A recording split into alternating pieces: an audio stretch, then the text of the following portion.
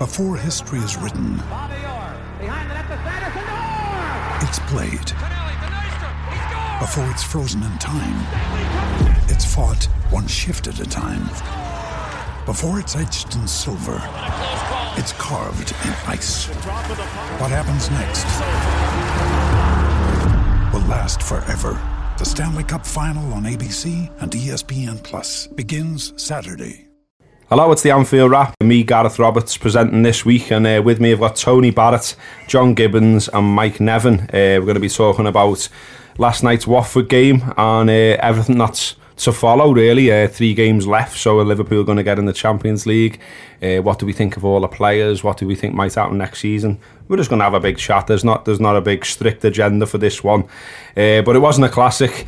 Liverpool did all the things they've been criticised for, though. They fought, they dug in, they won aerial battles, the keeper came for things, and most of all they won. So just starting at the start, I'll start with you, Tony. From the very first kick-off, really, it was clear, I think, what Watford's game plan, wasn't it? And they were very physical from the very first whistle. No, they were, and rightly so, because that brought them success in the game against Liverpool last season, which was a 3-0 win for them, and they obviously thought going the same way. And Alan Pardew, I watched home on Sky, and Alan Pardew was coming up with all the things about Liverpool, a team you can get at, the keeper's a weakness. Then the game goes on, and the commentators kept saying that Klopp won't be happy with this. And I'm thinking, you know what, I think he will be happy with this. Because I think the misjudgment is to think that Klopp wants Liverpool playing like they were in October, when Klopp's long since accepted that the Liverpool of March, April, May is not going to be the Liverpool of last autumn. So the Liverpool of now is one that he looks to control away games, one which he looks for the team to be physical, to be resolute, to be mentally strong. It's not going to be a team that goes and creates 7-8 clear-cut chances like it, as say they were doing early in the season.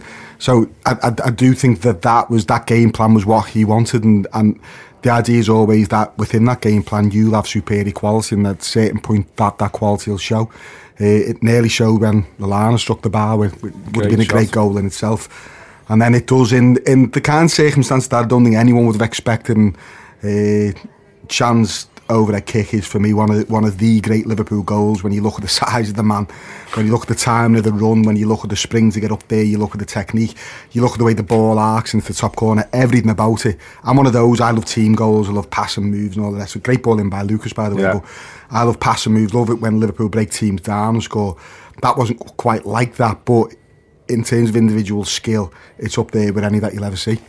Yeah, I mean, I think what we've seen before, Mike, from Liverpool, maybe in these types of games, and indeed when we played Watford about a year or so ago, it did feel then, and not last night, that they could be bullied, that they could be troubled by the likes of Troy Deeney, for example. And there was some quite hefty challenges going in, weren't there? I mean, you know, Coutinho's off early.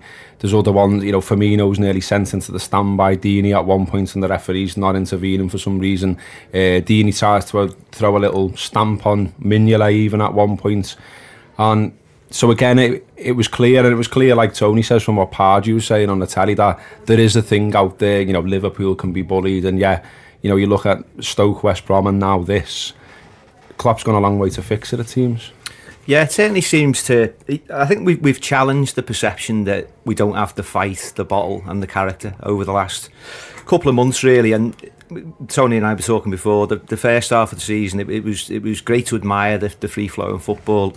We haven't actually played any of that really since Christmas, but we've become a lot better at dogging out results. Last night was a case in point. It was very similar to West Brom in terms of the time that we got the goal. I think I agree that, you know, Klopp's being a bit more pragmatic about the way games are going to turn out, and you are going to rely on your greater quality. Just as far as the goals concerned, I mean, Liverpool in their history haven't scored many spectacular overhead goals. I mean, there's the Quates one in recent times that stands out, but not many of that ilk. And Barnsley at Blackburn, but that's right, was a good one. We lost wasn't it? both those games, didn't we? We lost that one 3-2, yeah. So it's nice to get a winning goal in such spectacular fashion. But I don't think you can overstate its brilliance, because it's the height that he is off the ground when he strikes it, and you know, for a big man to be able to sort of arc his body into that position and get such a clean contact on the ball. I mean, even that famous Rooney overhead, a couple of about 3 or 4. It was off the shin, wasn't it? Yeah. This was absolutely off the instep, and it seemed to curve in as well. Yeah. My initial reaction was that it was going wide, and I was quite shocked to see it ripple the net. But it was, it was a goal worthy of winning the game, and it was out of place really with the overall proceedings, where there wasn't an awful lot of quality. But as I say, I mean that's something that Liverpool have added to the game. You know what else was great about the goal as well was Emre Can's interview, because there's so much media trained bollocks when someone scored a great goal and they say, oh, you know, it's all about the 3 points and it's all about the team, and Emre just went, nah, it's the best goal I've ever scored. Yeah, and I was like, you know, rightly so, like big yourself up. Definitely, and you know, maybe that's an expression of the sort of personal journey that he's been on as well. It's been difficult for him this season. The calf injury that he'd been suffering from more or less all the way through the season hadn't been particularly well documented publicly. I think it was only sort of revealed after the Burnley game, which is another game where he's got another superb winning goal. And I think gradually what he's done is played himself into Liverpool season. He's had the opportunity to start because there's been injuries, and I think now we're looking at him as a quality player. I think there were lots of doubts about him. He was quite erratic. And certainly for the time being, I think he's put a lot of those doubts behind him. And for Liverpool now, it's essential really that he gets tied up on a longer deal, because you can't afford to be losing players of what is still a lot of potential in terms of his age and his development as a midfielder. I mean, there's been doubts about him, hasn't he? But I think that the thing that I would probably come back to it on is if right now, say he goes tomorrow, he's not going to, but say he goes tomorrow, what are you paying to buy Emre Can? You're probably starting with another project, and I think people forget how many games he's played for Liverpool. I mean, it's upwards of 100 performances, 100 appearances for Liverpool. He's actually quite experienced now, and I think that's where you are beginning to see signs of his progression into a more mature midfielder. He does a lot. He does lots of different things, and if he can add a few more goals to his game, and that's 5 in the league for this season. You know, if he can be aiming for double figures, then I think you've got something approaching the complete midfielder. What Mike said about the journey, spot on. If you go back 2 months, I don't think anyone had been clamouring for Emre Can to be in the team. Whereas now people were quite blasé about the contract issue as well, weren't they? Oh yeah, and you could now you couldn't contemplate a Liverpool team without him in it. It's one of those, if everyone's available, he's playing. It's that simple, and he's grown in stature. I think he's a natural leader. I don't think Liverpool have got many, but I think he does have that stature about him, and that was, I mean, the goal last night, it's brilliant technique, but it's also that thing, that desire to make the game about you. I'm going to be the one who makes the difference. I'm going to make this run. I'm going to show my ability. I'm going to score the goal that gets us 3 points, and that's the type of leadership, and that's the way he's on his contract. It's always more difficult than it seems from the outside, and it's his big thing is he wants to play. So when the contract negotiations start, he's not in the team. So he quite rightly says, I want to see where I am in the team. Jordan Henderson's playing, I'm not. I've got a few injury problems. The manager's not picking me. I'm going to have to wait and see how this goes. But something else that you always have to bear in mind is how you came to get the player. The player came to Liverpool because his agent manipulated the clause in his contract, took him from out of Bayern to Bayer Leverkusen, had a clause inserted, and Liverpool exploit that clause. So when you come about a player like that, you have to expect that when the contract negotiations come about, they're not going to be straightforward, because the agent's going to do everything he can to act they all do anyway, but the agent's going to do everything he can to act in the best interest of the player, and that's just the reality of life now. John, you were in the ground last night. I mean, Emre, as well as the brilliant goal, and I'd like you to tell us about how the end went off for that one. But also as well, I mean, I think like's being said there, for a while now, he feels like the one in the midfield who's got that thing where he says, right, I'm going to make things happen. The stuff like you used to see, from a Steven Gerrard, from that type of figure where, he'll go on there. He tried it a few times last night. He goes on them runs. He takes 2 or 3 people on. Yeah. To try and have a shot or win a free kick or just make something happen, really. Yeah, he has. He does take it on himself, and at least that kind of leader, what Tony was talking about. I'm glad he's carrying the ball now more. I think that's something that's developed into his game. Really, he's got like a bit of a sidestep, and he'll he won't necessarily smash someone for pace, but just because they don't really know quite what he's going to do when he carries it forward, he can catch a few midfielders out, and that's good because it takes people out the game when they're sat deep and they're say, well, you kind of break us down, and he's got that in him. I think as I was going to say nearly as impressive as the finish, but it's not, because that's the finish is ridiculous. But the purpose of that run's great, because you've been looking at this team last few weeks and saying, what is it? Are we an attacking player short? The midfield looks a bit too workmanlike, and without maybe Lallana there or whatever, and is there someone who can break the lines, who can get forward like what Lallana was doing? Well, Chan does that. He takes it on himself to burst into that space, and it's a control finish as well, which is just kind of incredible, really. And I think that catches out Gomez, who just doesn't sort of move. And to answer your question about the end, I think it was just a bit of shock, really. Like, a few people had disappeared for a pint, I'll be honest with you. And I was in there, and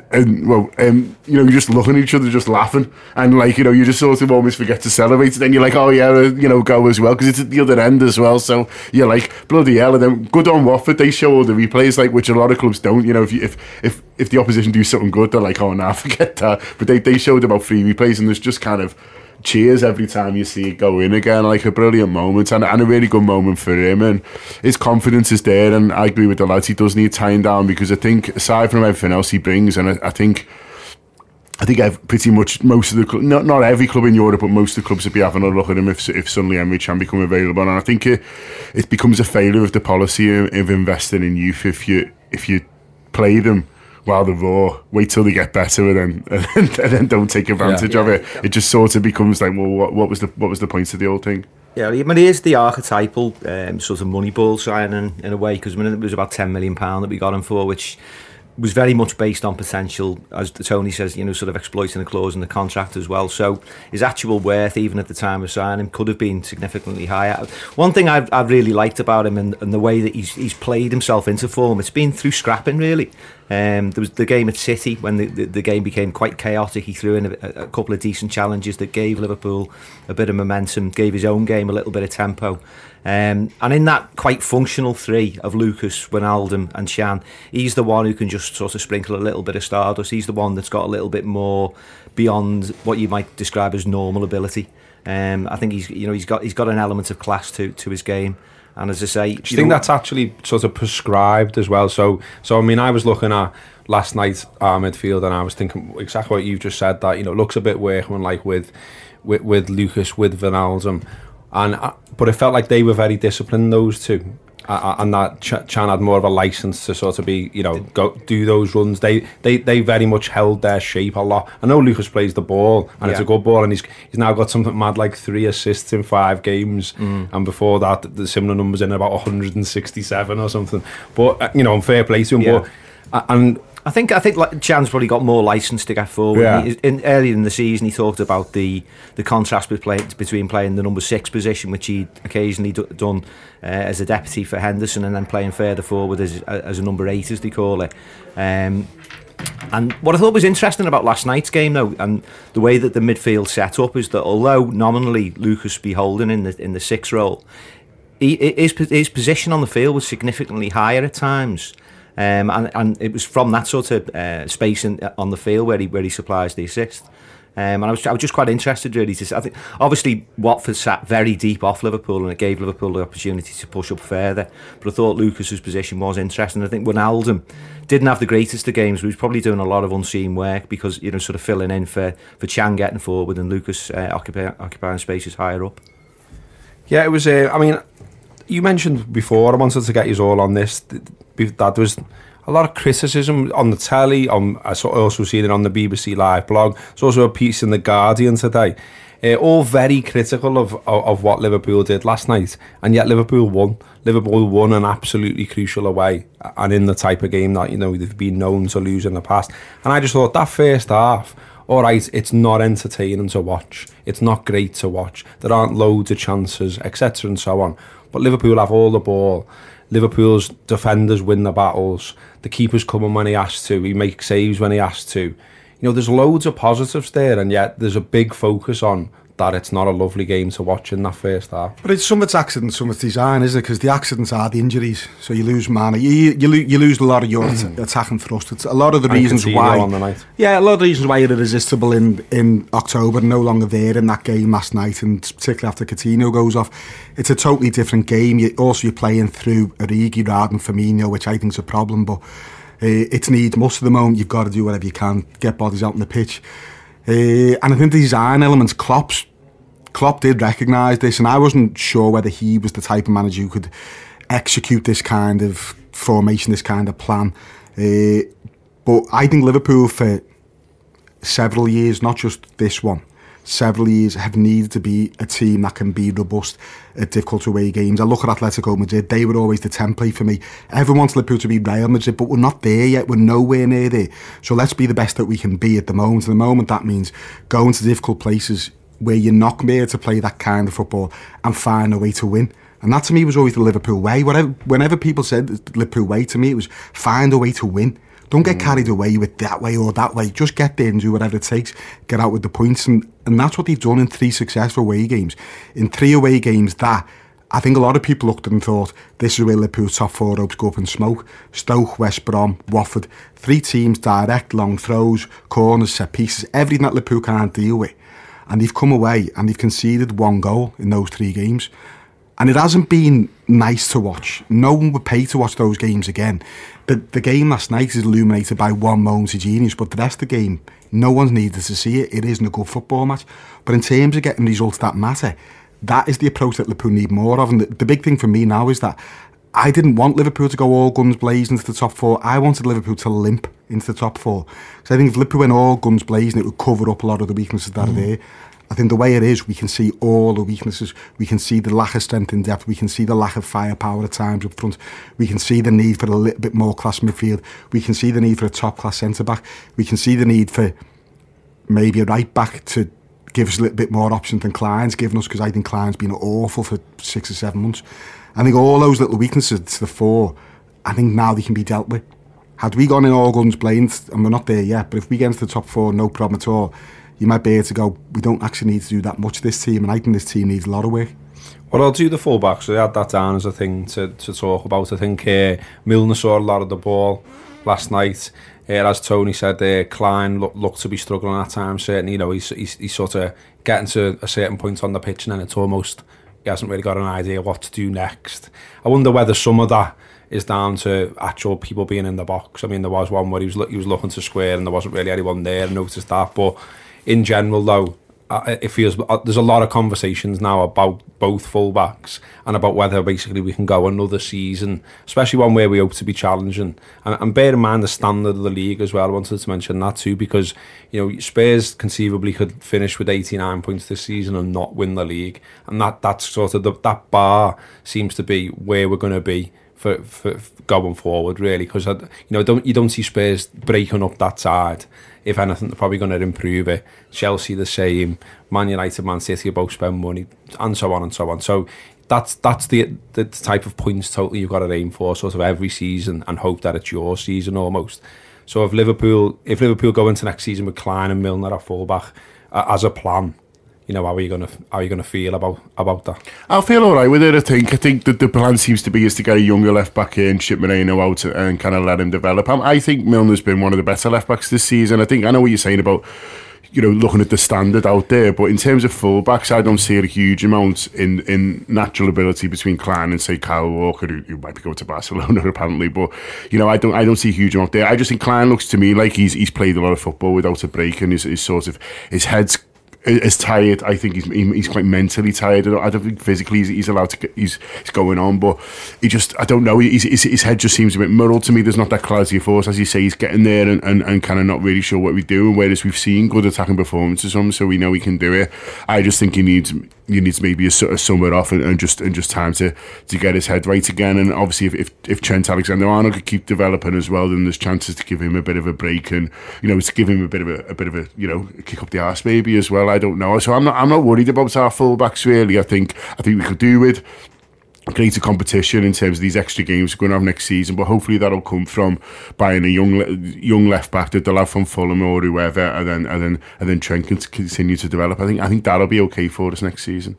I think Mike, on Milner, a lot of people are saying is that he always has to check to his other foot because he's essentially on the wrong side, and he's done a job on that side all season. But again, is it that almost good enough? And I guess it's about where you shuffle your money as well. I mean, I've seen you, Tony, saying a couple of times about there was this this report or a few reports about 200 million being spent on all this sort of things, and you've dampened that a little bit and said it might not be that much. Well, do you think they're getting 40 for Sturridge and 30 for Sacco? So. Yeah. So I mean, I guess it's that as well, isn't it? I mean, I think we can always say you can upgrade on players, but it's what ones you're going to upgrade on. Yeah, you can't do it all in one summer. I mean, generally speaking, it's a difficult one talking about Liverpool's fullbacks because of the way that Klopp probably wants to play as his ideal system, which is them occupying spaces really, really high, and it's noticeable at any point of the game. You see the positions that Milner and Klein are taking up. They're inside the opposition half for the most part, so it's a difficult position to play. I think that accentuates some of the issue around Milner because he's getting on a little bit, but I think he's had a very solid, dependable season. I think defensively, Klein's been quite consistent, although I think he was more effective going forward early in the season. I do think that's down to legs and playing a lot of games. I'm relatively happy with him as a solid defensive option, which ought to be his primary objective. So I'm quite relaxed about that. But I think it does come down to the competition and the ability to be able to, if not rotate, sort of manage it really across two major competitions, which we'll have hopefully next season. I think that is the main issue. But I also think with Milner, I think possibly his one-footedness is accentuated by the fact that we don't have a left-footed player in the team. And in an obvious sense of balance, Liverpool lack left-footedness.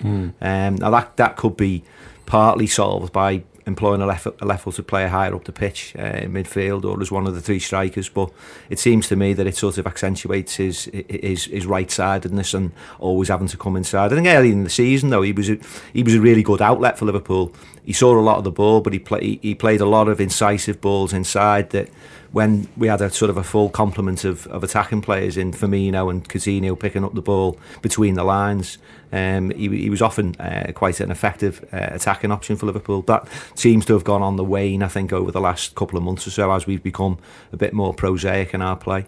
Do you think the focus, Tony, is maybe that, some of these games we played, like last night, for instance, there's almost an onus that falls on, like the fullbacks or like Lucas at times, to almost do stuff that they shouldn't have to really because the creative players are so locked up by Watford's tactics. I mean, we didn't see much of Firmino, for example, last night, did we?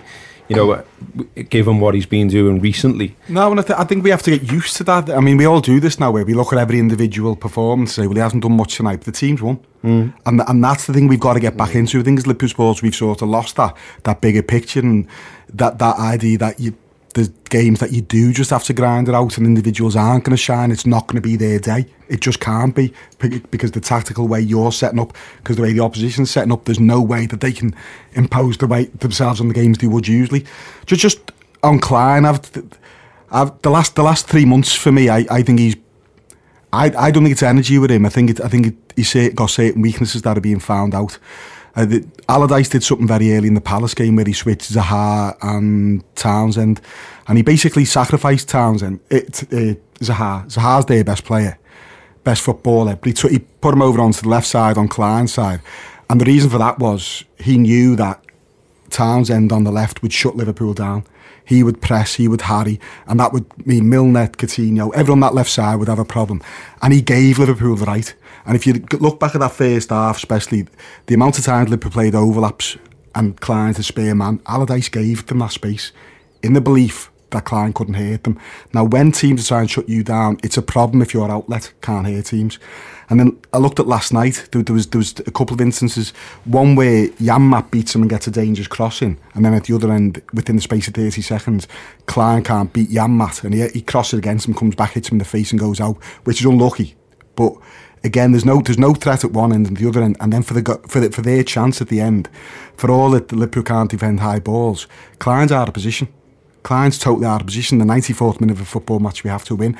His form is gone. Now, where I agree with the lads is that doesn't mean it's a priority. The priority is to get his form back. The priority isn't to sell him. Liverpool have done this before. Players lose form, panic, buy, change. Liverpool have to look at the bigger picture and say we've got Trent coming through, who Steven Gerrard used the word he's a beauty about last week, very deliberately. And It's not that's been my opinion at Trent for some time, but more importantly, people who know have that opinion. We've got to make sure there's a pathway for Trent, and the obvious pathway is to keep Klein and for there to be a gradual progression and a gradual change. And the same for me should the play on the left. Milner's not an emergency. He's not his best. He's got too many games in his legs. You don't have to bomb him out. Keep him in until there's someone better to replace him. And I think if you look at loads of Liverpool players over the last decade who've been sold and then the replacements come in, we would have been so much better keeping them and getting a replacement who we could school and bring through gradually, which was the old Liverpool way. I think in some ways Trent is the ideal sort of deputy for Klein, in the sense that he will offer you a lot more going forward, and I think it just will have the opportunity to bring him in and just give him an amount of games so that he can develop in his own time, because he's still really inexperienced. But I think, as Tony says there, I mean, Klein's had better phases of the season. I just think that generally speaking, he's been relatively consistent, albeit that you point out a couple of defensive lapses last night. I think certainly the game against City earlier a month or so ago, I thought he was excellent in that game, stepping out of defence, anticipating the ball. I think we do fixate on players' dips in form, and that's been a little bit of a thing with him. But I think generally speaking, he's had a solid season. I think we started the show as well by talking about how hard Watford make it for you, and they don't make it. The hardest they make it is for the fullbacks, I thought. And I didn't know too much about Niang, and he was like a bit of a kind of a wonder kid from AC Milan. I didn't realise how big he was, and he was just battering into Milner all the time. And I thought this was meant to be like, this nippy lad who, and he was just like... He was smart in money as well. I don't think he even knows what he's doing himself. Like, he's got ability, but he's totally unpredictable. But he was just absolutely battering. He was into Milner. Didn't give Milner a second on the ball, really. And then, you've got... the other lads that they've got up front as well, like Deeney's all over the place. He's just taking it in turns to bully different people, isn't he? And so, and I think, so I was looking at that game and thinking, well, you've got to earn the right to play like you do Watford, especially for the fullbacks. Like, they kind of really knew in the game. So I think, they did all right in terms of kind of what was thrown at them.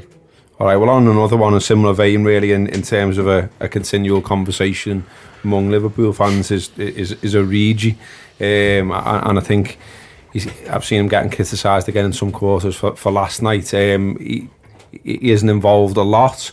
He has a couple of efforts on goal. He latches onto that great ball from Matip and does the defender, but then doesn't really test the goalkeeper with the shot. There's the one where he goes outside and forces a save from Gomez as well. But in general, I mean, I've seen people like people were commenting on our Facebook page last night just saying, just drop him.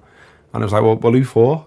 He's in the side because there's injuries at the moment, but also all the usual caveats. He's young and everything else. I mean, where do you stand on Origi, Tony? He's having a tough time. He is, but I think there's enough to be persevered with. There's loads of weaknesses, and there's a glaring ones. From kick-off, his first touch yesterday, counted, he took 8 touch with his first touch. So it was 8 touches, bang, bang, bang, bang.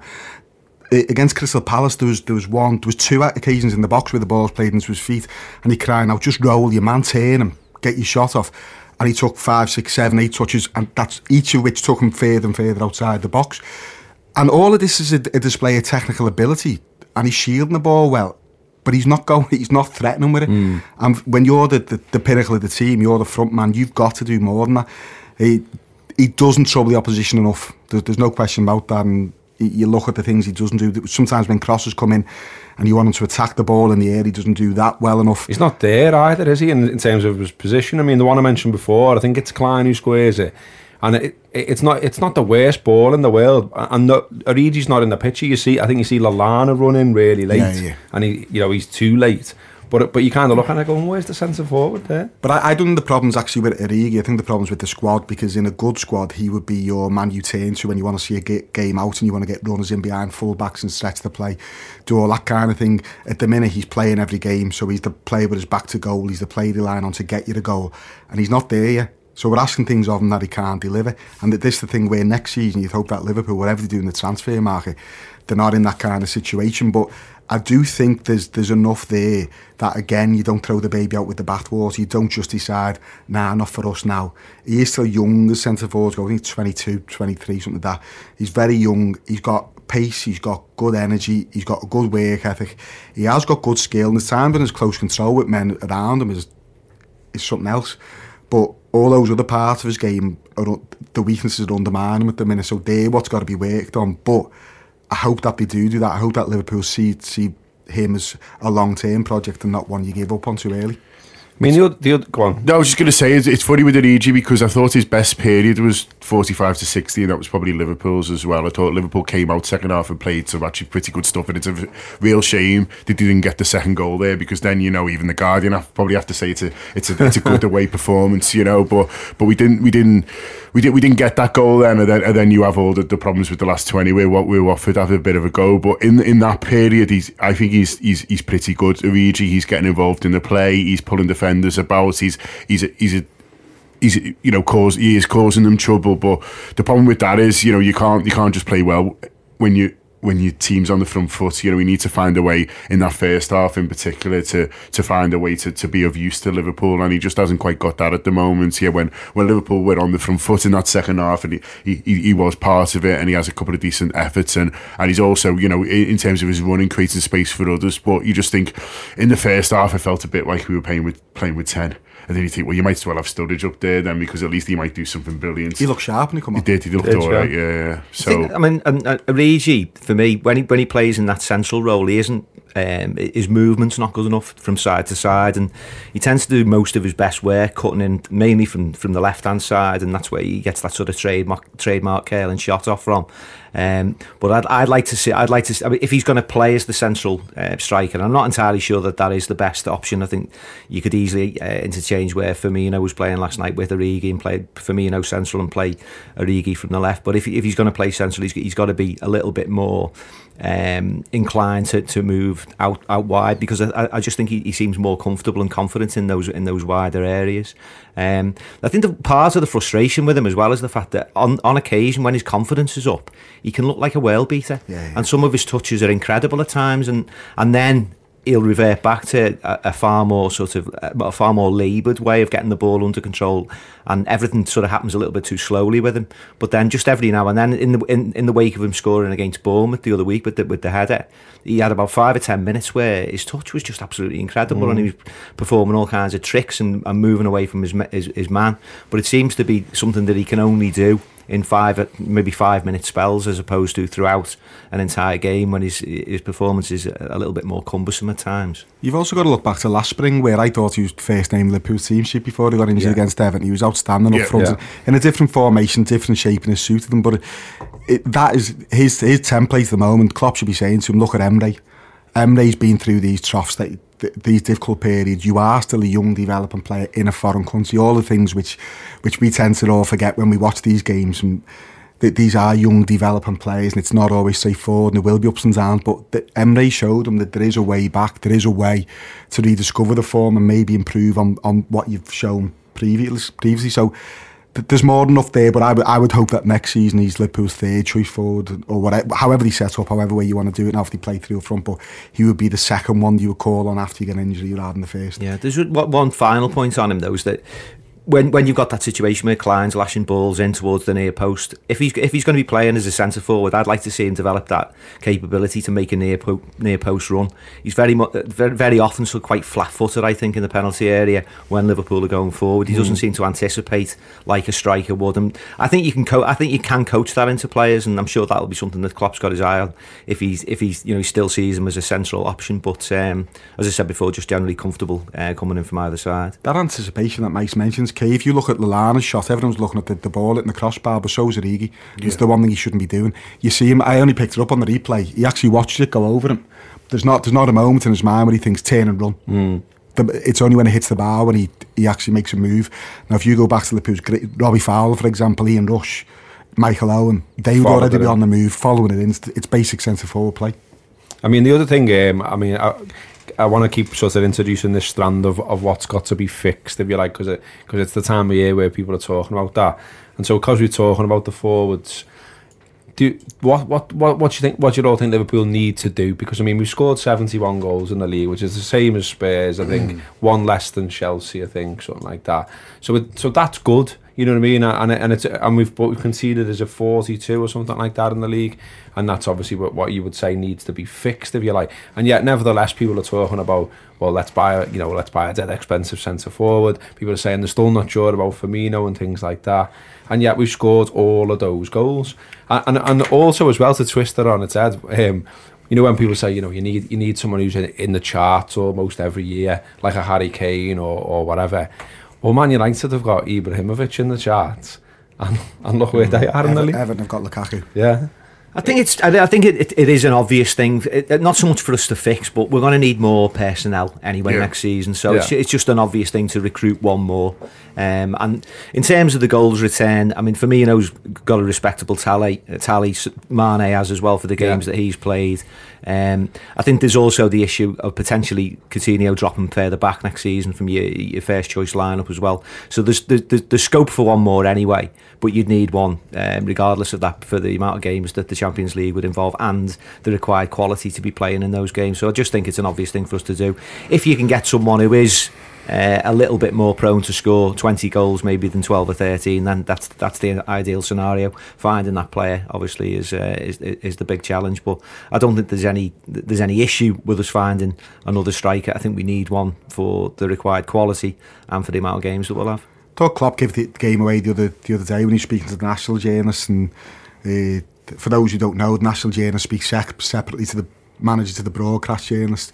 So the national lads go in with Klopp and they ask him about Brewster and Woodburn and their opportunities, and he basically said we won't be relying on them next season, which I found dead interesting. The signing the centre forward, in other words, that's shorthand for we are buying a forward. Yeah. And I'm taking it for granted that Sturridge goes, because then that's just run its for whatever reason, and we can point fingers this way and the other, doesn't matter. I think everyone sees which way is that heading. So you buy a centre forward who can and will play more often. And I think Klopp will want a winger. I don't think it'll be Sturridge replacement and another forward. It'll be Sturridge replacement and another winger, and that's the way he sees it, and that's the way he wants to play. But I just find it dead interesting. I think as the season's gone on, our priorities have changed slightly. In the autumn, I would have been saying you've got to go and buy a first choice goalkeeper, no matter what. Go and pay whatever it takes. Go and buy a keeper who puts everything straight in that position for years to come. Then all of a sudden, as the season's wore on, Mignolet has become, he was a bomb scare for a time. His confidence was shot, any cross that came in. And Pardew said it last night, every manager in the league worked on it. And they knew it was a weakness, and it was a weakness of belief in him from the defenders, and it was just broken for loads of different reasons. But I think over the last few games, probably since Hull onwards, you have to look at Mignolet, and whatever anyone thought of him previously, you have to judge him on his form. And his form for the last 2-3 months, I think, has been very, very solid. Thought against Watford last night, he was commanding, which is a word I've never ever used about him before. And I think you have to judge him on his form, not on any preconceived ideas you have of him. And you might think that we still need a goalkeeper. I think Klopp still sees Karius as his long-term number one. And I think Mignolet's done enough to basically make, if there is a goalkeeper out there who's world class, who wants to come, who wouldn't affect the budget for a centre forward or for a centre back or a centre midfielder, fine, go and get him. But if all those boxes aren't ticked, I think Mignolet might well have just done enough to keep going. Well, the old adage about goalkeepers was that they improve much later in their careers than outfield players, and I don't think we've ever really given them the opportunity to maybe fulfil on that idea.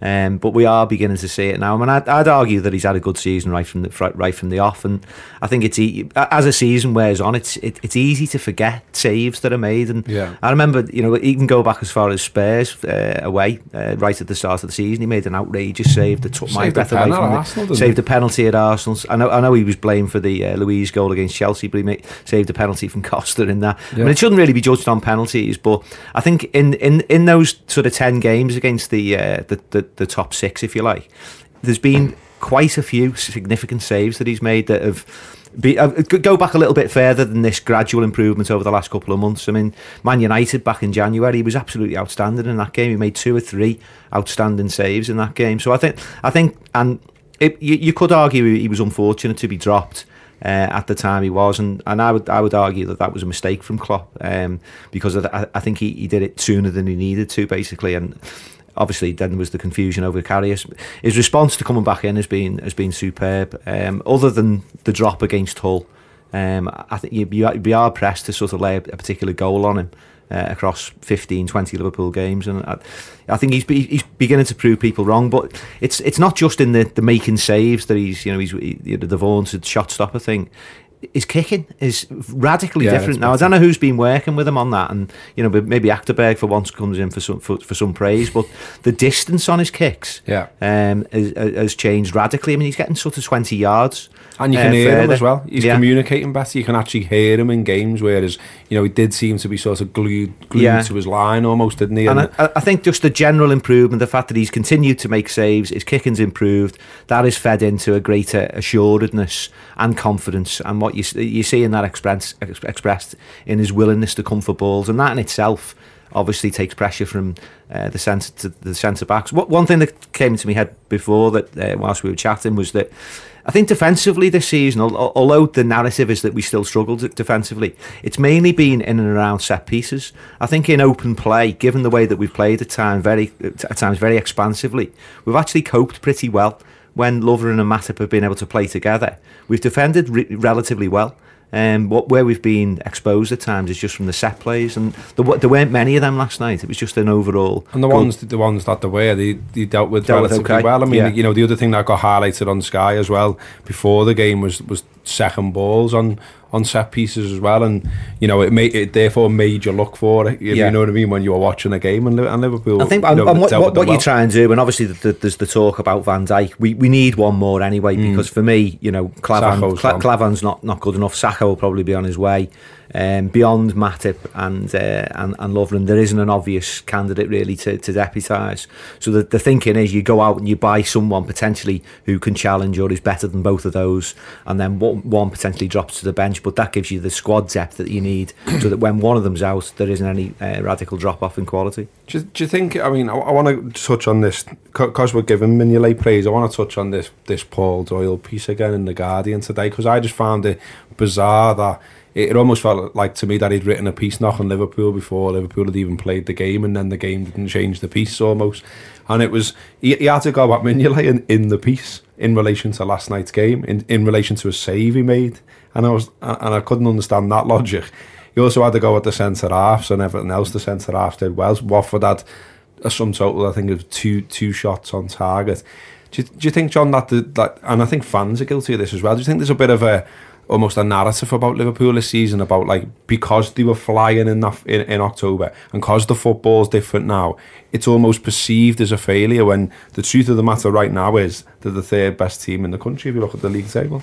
Yeah, and I think there is an element to that. I think we're all kind of guilty of it as fans as well as I'm sure kind of writers do it too. It's the funny one. I think he is a little bit slow to react to the one where he saves, but then he deals with it, and it's a bit of an unusual one. He just sort of gets a bit caught out, I think, but sorts it. And I think we all kind of need to get into the mindset of, sometimes a player's going to have a bad game, and it doesn't mean that everything you feared about him is right. And, Lovren's poor against Palace. He maybe isn't protected enough and things like that, but he is poor. But it doesn't, and the contract situation is not an ideal time, and not on the back of that. But I think, if we get a new centre half next season, he's going to have a bad game as well at some point. And just because he hasn't done our heads in as much yet, it doesn't kind of mean that that it's any more or less of a problem. It's that sometimes a defender's going to have a bad game, and you need to cover for that. And I think we haven't found a way as a team enough to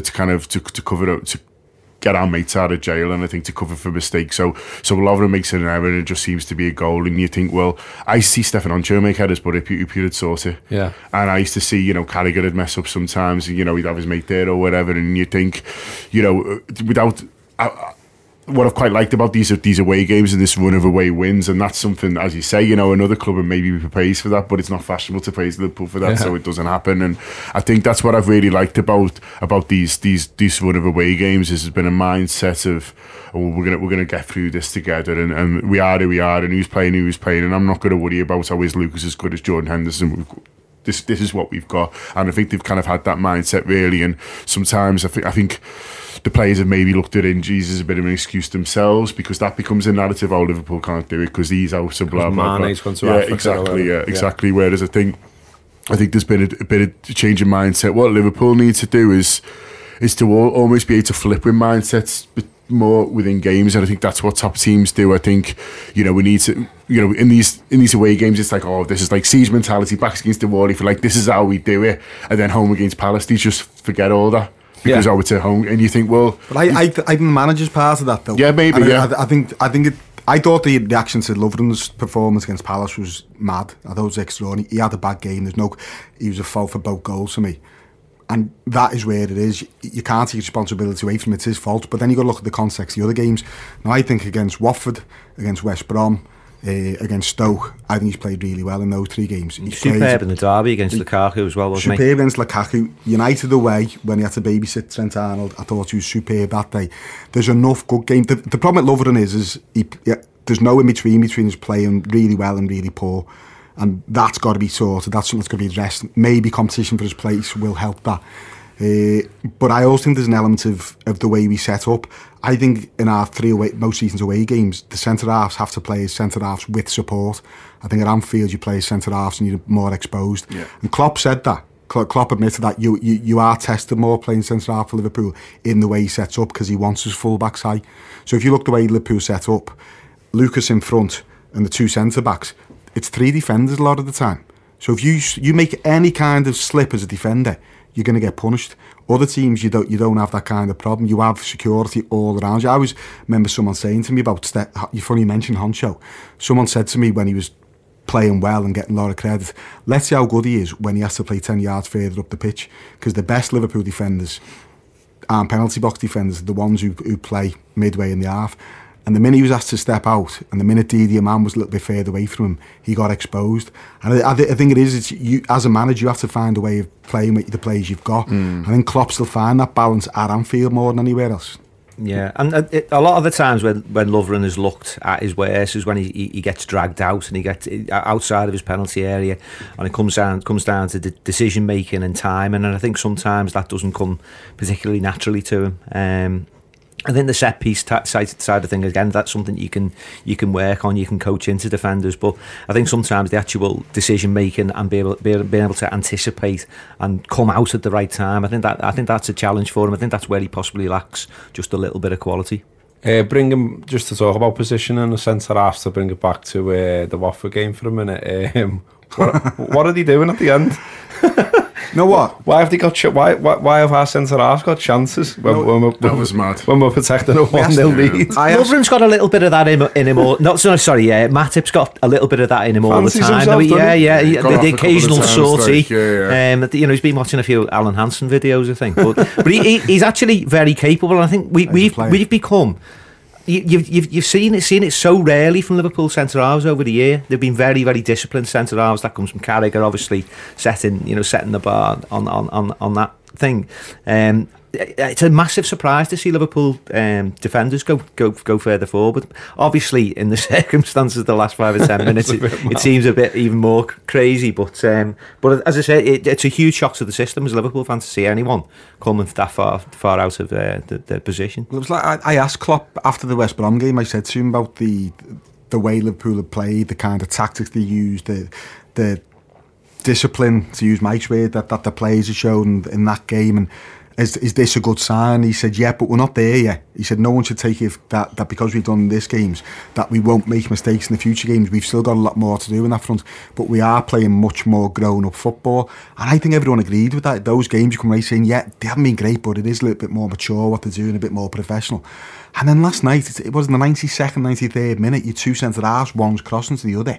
I can't think of anything less professional. I was like, everyone's the same. What are you doing? You've got one thing to do at this time in the game with a 1-0 lead with Champions League football stake. Stay in your position. It's that simple. There's nothing else you have to do. And the marauding, if you're 4-0 up and made up, go and do what you like. Go and do back heels in the 6-yard box if you want. But 1-0 up, no, go to your own box and don't move. Yeah, it was mad. It was mad. I think everyone was screaming at that one, no matter where you were as well. And then there's obviously the situation where Watford hit the bar. Everyone's talking about luck and stuff like that. Doesn't really matter, does it? We've won. Yeah. Well, we hit the bar as well, so yeah. It's one of them. It evens itself out over the game. I mean, it's heart and mouth stuff, isn't it? Right at the end, but But generally speaking, you look at over a game and Watford didn't create a huge amount. No. And so they get one right at the end, and it's everyone kind of panics. But I think I was thinking on 70. I don't think they've really done anything really. Even when we weren't kind of creative enough, they weren't either. We just had so much of the ball, especially in from 45 to 70, just looked in complete control of the game, and maybe the problem was just not finding a goal then, and so there's always going to be a few nerves. But I think you look at balance of chances created, you look at the balance of play, and I think Liverpool deserved that win, and they got it. And it was, you're talking about the battles top four, it was in terms of the United and City ones, we had the toughest game and we the one who won it, and so I think you've got to praise them for it. I think as well, if you look, because I looked this up last night because I was intrigued by it, like Watford's home record's actually pretty decent this season, and they'd only lost 5 before they played us last night. That's the Chelsea, Arsenal, Stoke City, Tottenham and Southampton, and in none of them really, I mean, they got beat 4-1 by Tottenham, 3-1 by Arsenal, but the others, they haven't been heavily beaten at home. They've given everyone a game, and it almost feels like that they've said to themselves, well, this is where we're going to pick up our points.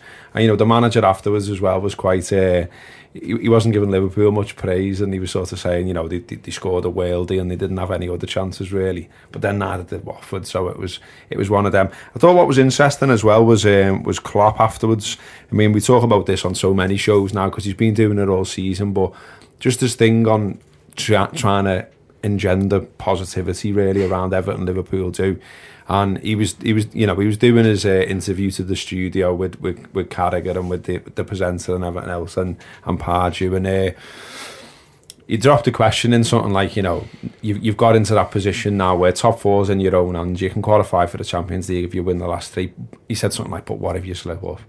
And Klopp was absolutely fuming with him. But what was interesting was he said, you like asking that question, turning something so positive into a negative. He said, you like the Liverpool fans, and then he said, and you like you, Carragher.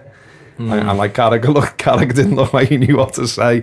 But it's interesting that he's always prepared to turn on the fans like that and say what about the part we need to play. I mean, you wrote a piece, didn't you, at the end of last week about everyone getting off from the Palace game? Yeah, I think he's trying to challenge perceptions, isn't he? And Liverpool fans are the product of what we've witnessed over the last, you want to go back 30 years, you want to go back 3 years, because we've become so used to disappointments and sort of disappointments in not being able to convert a title chance on a couple of occasions, losing cup finals, forever seeming to sort of concede late crucial goals. And I think that does condition people's thinking. I think Klopp, right from the very beginning, his original sort of doubters to believers quote was something that he felt was an important part of the psyche of football. And you can talk about tactics all you want, but mentality and the way that a club views itself, I think is something absolutely critical. And he absolutely wants to challenge the nationwide perception of what Liverpool is, and if that feeds into the way managers perceive us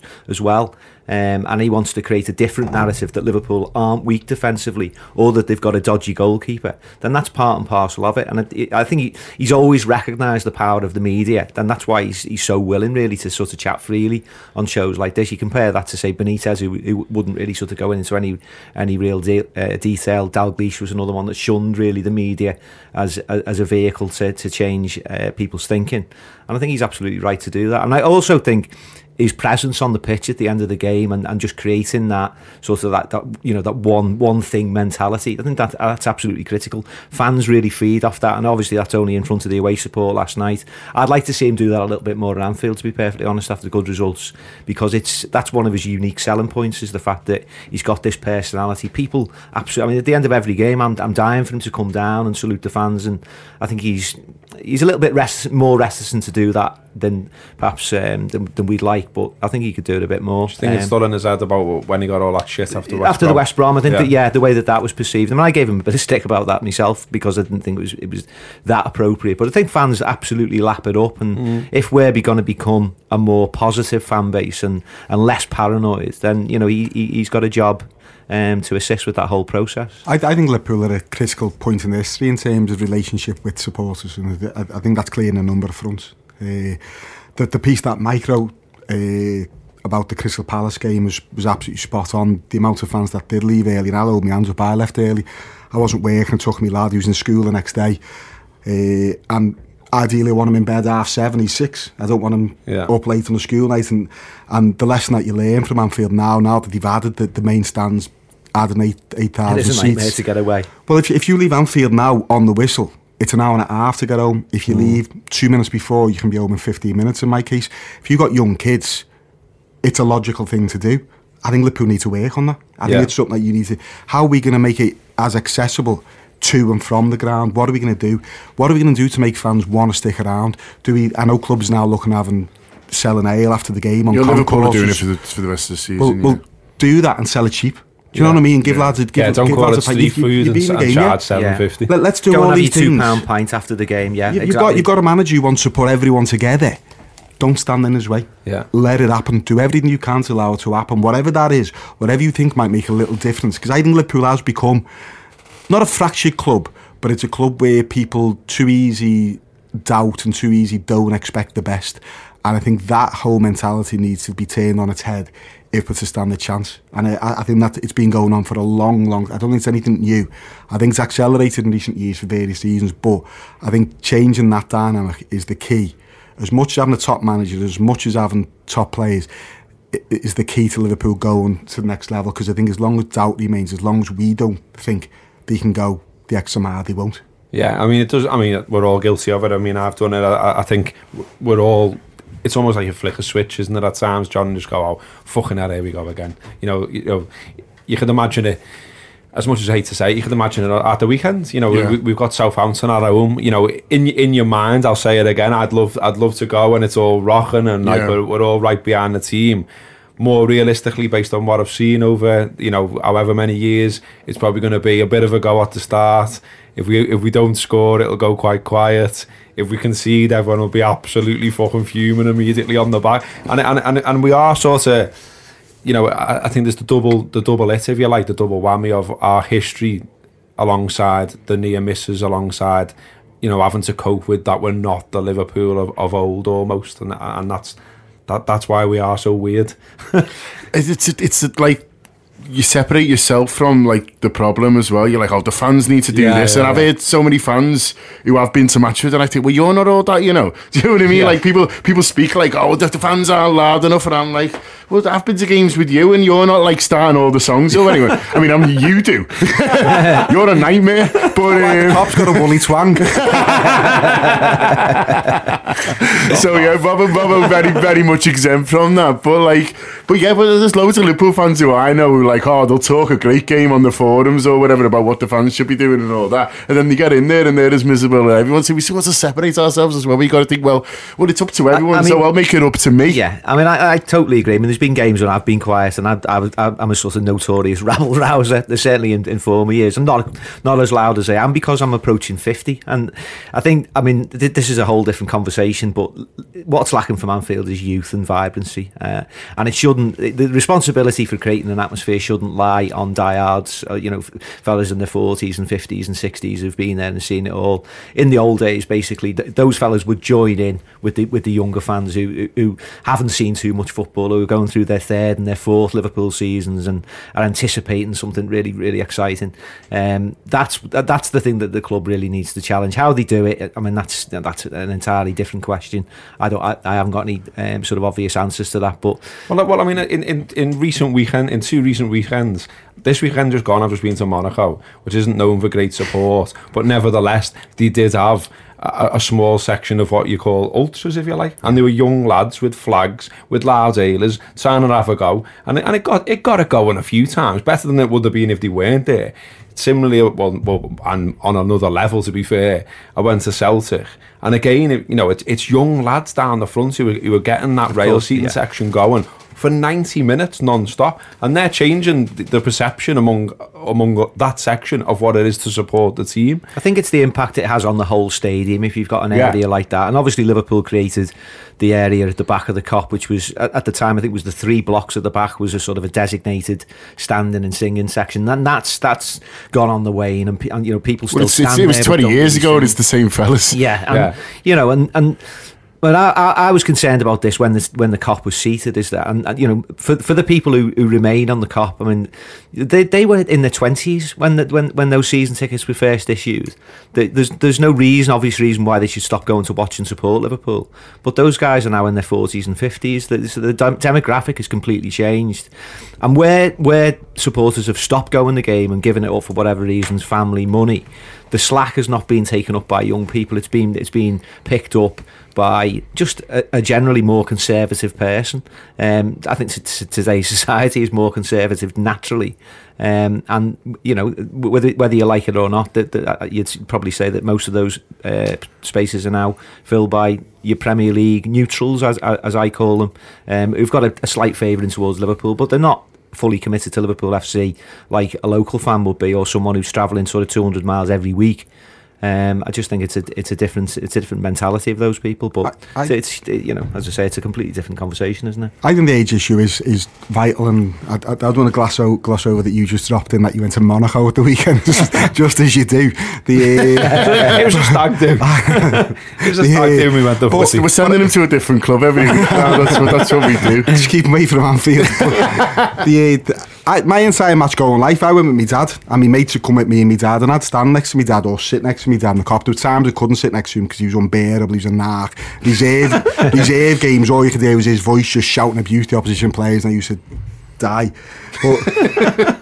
But in big games, I'd be giving it the biff, giving it absolutely everything, singing my heart out. I'd be looking at him and he knew all the words, but he just stood there watching the game. Yeah. It's reached an age where you stop doing that. Yeah. That kind of passion that drives you when you're 15 onwards to about 30 odd, that does dilute as you get older. There's no way around that, and it does. Mike's spot on. It has to be replaced, otherwise it disappears. But there's something that I think Liverpool also do, which is now full. I think we set the bar too high. I think we're allowed to have games where there isn't much of an atmosphere. Yeah. It didn't stop us in the 70s and 80s, more the 80s than anything else. If you go back to the 80s and 84, the average attendance about 34,000 when there's endemic or unemployment. There was games we watched in near silence. There's games we just watched and knew we were going to win. And we're comfortable in that knowledge. So why are you going to be passionate about this? Liverpool's going to win. Yeah. And it's every game. Southampton home can't in the league when you're going for fourth or third isn't going to be St Etienne. It's just not. But it can be better, and that's what we've got to aim for. And I think it's, I'll just say, sorry, Mike, I think in terms of, we always think his atmosphere is singing for 90 minutes as well, and it doesn't have to be this kind of drone of singing that you have in Germany. I think just making Anfield a more positive place where... And a more narky place. Yeah, well, for both the opposition. Support our lads and give them hell, and I think you know, I think you're creating that just important, but in fact probably more important than how many versus the Scousers, Tommy, you know. You know what I'd have a banning order for, and it does my head in Anfield? We now get our own players booked. If one of our players dies in for a tackle, they go, from the cop, and you go, what are you doing? And the referee don't say to his pocket, what are you doing? He's just snitched at 30,000 grass. There was the Spurs game at Anfield last season, and Sacco went in with a challenge, and the cop basically gave Spurs a pen because with the groan, it was like, I don't think it got given in the end. Doing that to Mignolet as well, though, weren't he? Every time he tried to catch the ball. I think again, it's all about that paranoia, isn't it? You know, that's the thing. And you know, for the most part, people are really into the idea of Liverpool winning, and the way that it is expressed now is different. I think in the context of this season as well, I think people, I know this because I feel it personally, I've struggled with the whole notion of what looked like a title challenge suddenly dying in the space of about a fortnight, and in part it was down to Chelsea's relentless run of wins where they put 13 on the bounce, and basically the whole aim for the season seemed to change in a fortnight, and coping with the fact that you're just challenging for Champions League, it's not going to be as intense. It can't be, but at the same time there's this sense that we could miss out, and we could miss out not just on the title, but you could blow top four, and that preys on people's minds and on their nerves as well. They just need to get over it, basically. Well, 3 games left, just to finish up then. 3 games left. Southampton on Sunday. Saturday, Sunday? Sunday. Half one, bouncing moan. But I mean, what do you see happening with the side? Because you know, Lallana was influential when he come on. We haven't really talked about him too much, but I mean, I think universally everyone would say that he was good. So you know, does he get a start? Sturridge looks sharp, but realistically, does he really get a start? I mean, what do you see happening? I'd make one change, and it would be Lallana for Origi. and I would go with Lallana as one of the three up front with Coutinho and Firmino. Get Firmino back central. I think that's vital at Anfield. You can get away with a little bit away from home. I think at Anfield you've got to have him there to play through. I'd leave Lucas in the midfield. I think it's an extra insurance to the back, and Southampton's big strength, their wide players, they've got the kind of wingers who can hurt us, and as we were saying earlier, our fullbacks aren't on the best of form right now, so I think we can give them a little bit more protection, but in the knowledge that we've still got enough going forward. Of the 3 games, this is the most difficult. Yeah, it's the one that I look at. It's the one where you think if you win, you're probably just about there, and it puts pressure on everyone else. If you lose, the pressure comes back on you. It's also the best of 3 sides. They've already beaten us, knocked us out of the cup competition, and I think Southampton are one of those teams that I think next season they should be looking to take another step up. I think they should be sort of where Everton are now. I think they should be in that 7th, 6th place and looking to kick on, because I think they got some very, very good players. Any advances on that? I'd be looking to go a bit more attacking than Tony. I think part of the problem is at home is that we've looked at attacking players short, and you talk about what Palace did on the break, but I don't think they really had enough to worry about. So I'd be looking to get Lallana in midfield, and then it's probably Lucas who drops out, and then Emre Can going to the base, which is maybe a bit harsh on Lucas, but I think Shan can get about a bit more and help out his fullbacks a bit more. And then I'd probably look to give Sturridge a go, just because he looks so sharp at the weekend, and it's not really happening for Luigi at the moment. I say, that was a nice. Would you start him though? Because do you not think one of the things with Sturridge was, because Sturridge there is coming on against tired legs, isn't he? And he goes past 2 and it looks great, but can he do that from the start when everyone's fit and fresh? I think it's 2 training sessions in a few weeks. So I think if he trains all week, flies. Yeah. I think then he gives the manager the decision. I think where he is now, I think starting's a big ask. But in terms of ability, we'll see. Yeah, I can't see Sturridge starting just because of the whole scenario around him that's been there all season, really. I'd sort of be inclined to keep Origi in, but I might just think about switching Firmino back into the middle and letting him play from the left. All right, that's been the Anfield wrap. Just to give you a shout, this is a free show. We do the Tour Player, which is a series of subscriber shows. It's £5 a month. There's loads on there as usual. So give that a go. If for whatever reason you don't fancy that and you just want to support us in another way, please give us a review and rate us on both iTunes and on the Facebook page, because that all helps to sort of get the word out there and keep it all going, really. So thanks to Tony, thanks to Mike, and thanks to John. That's been the Anfield app. Sports Social Podcast Network.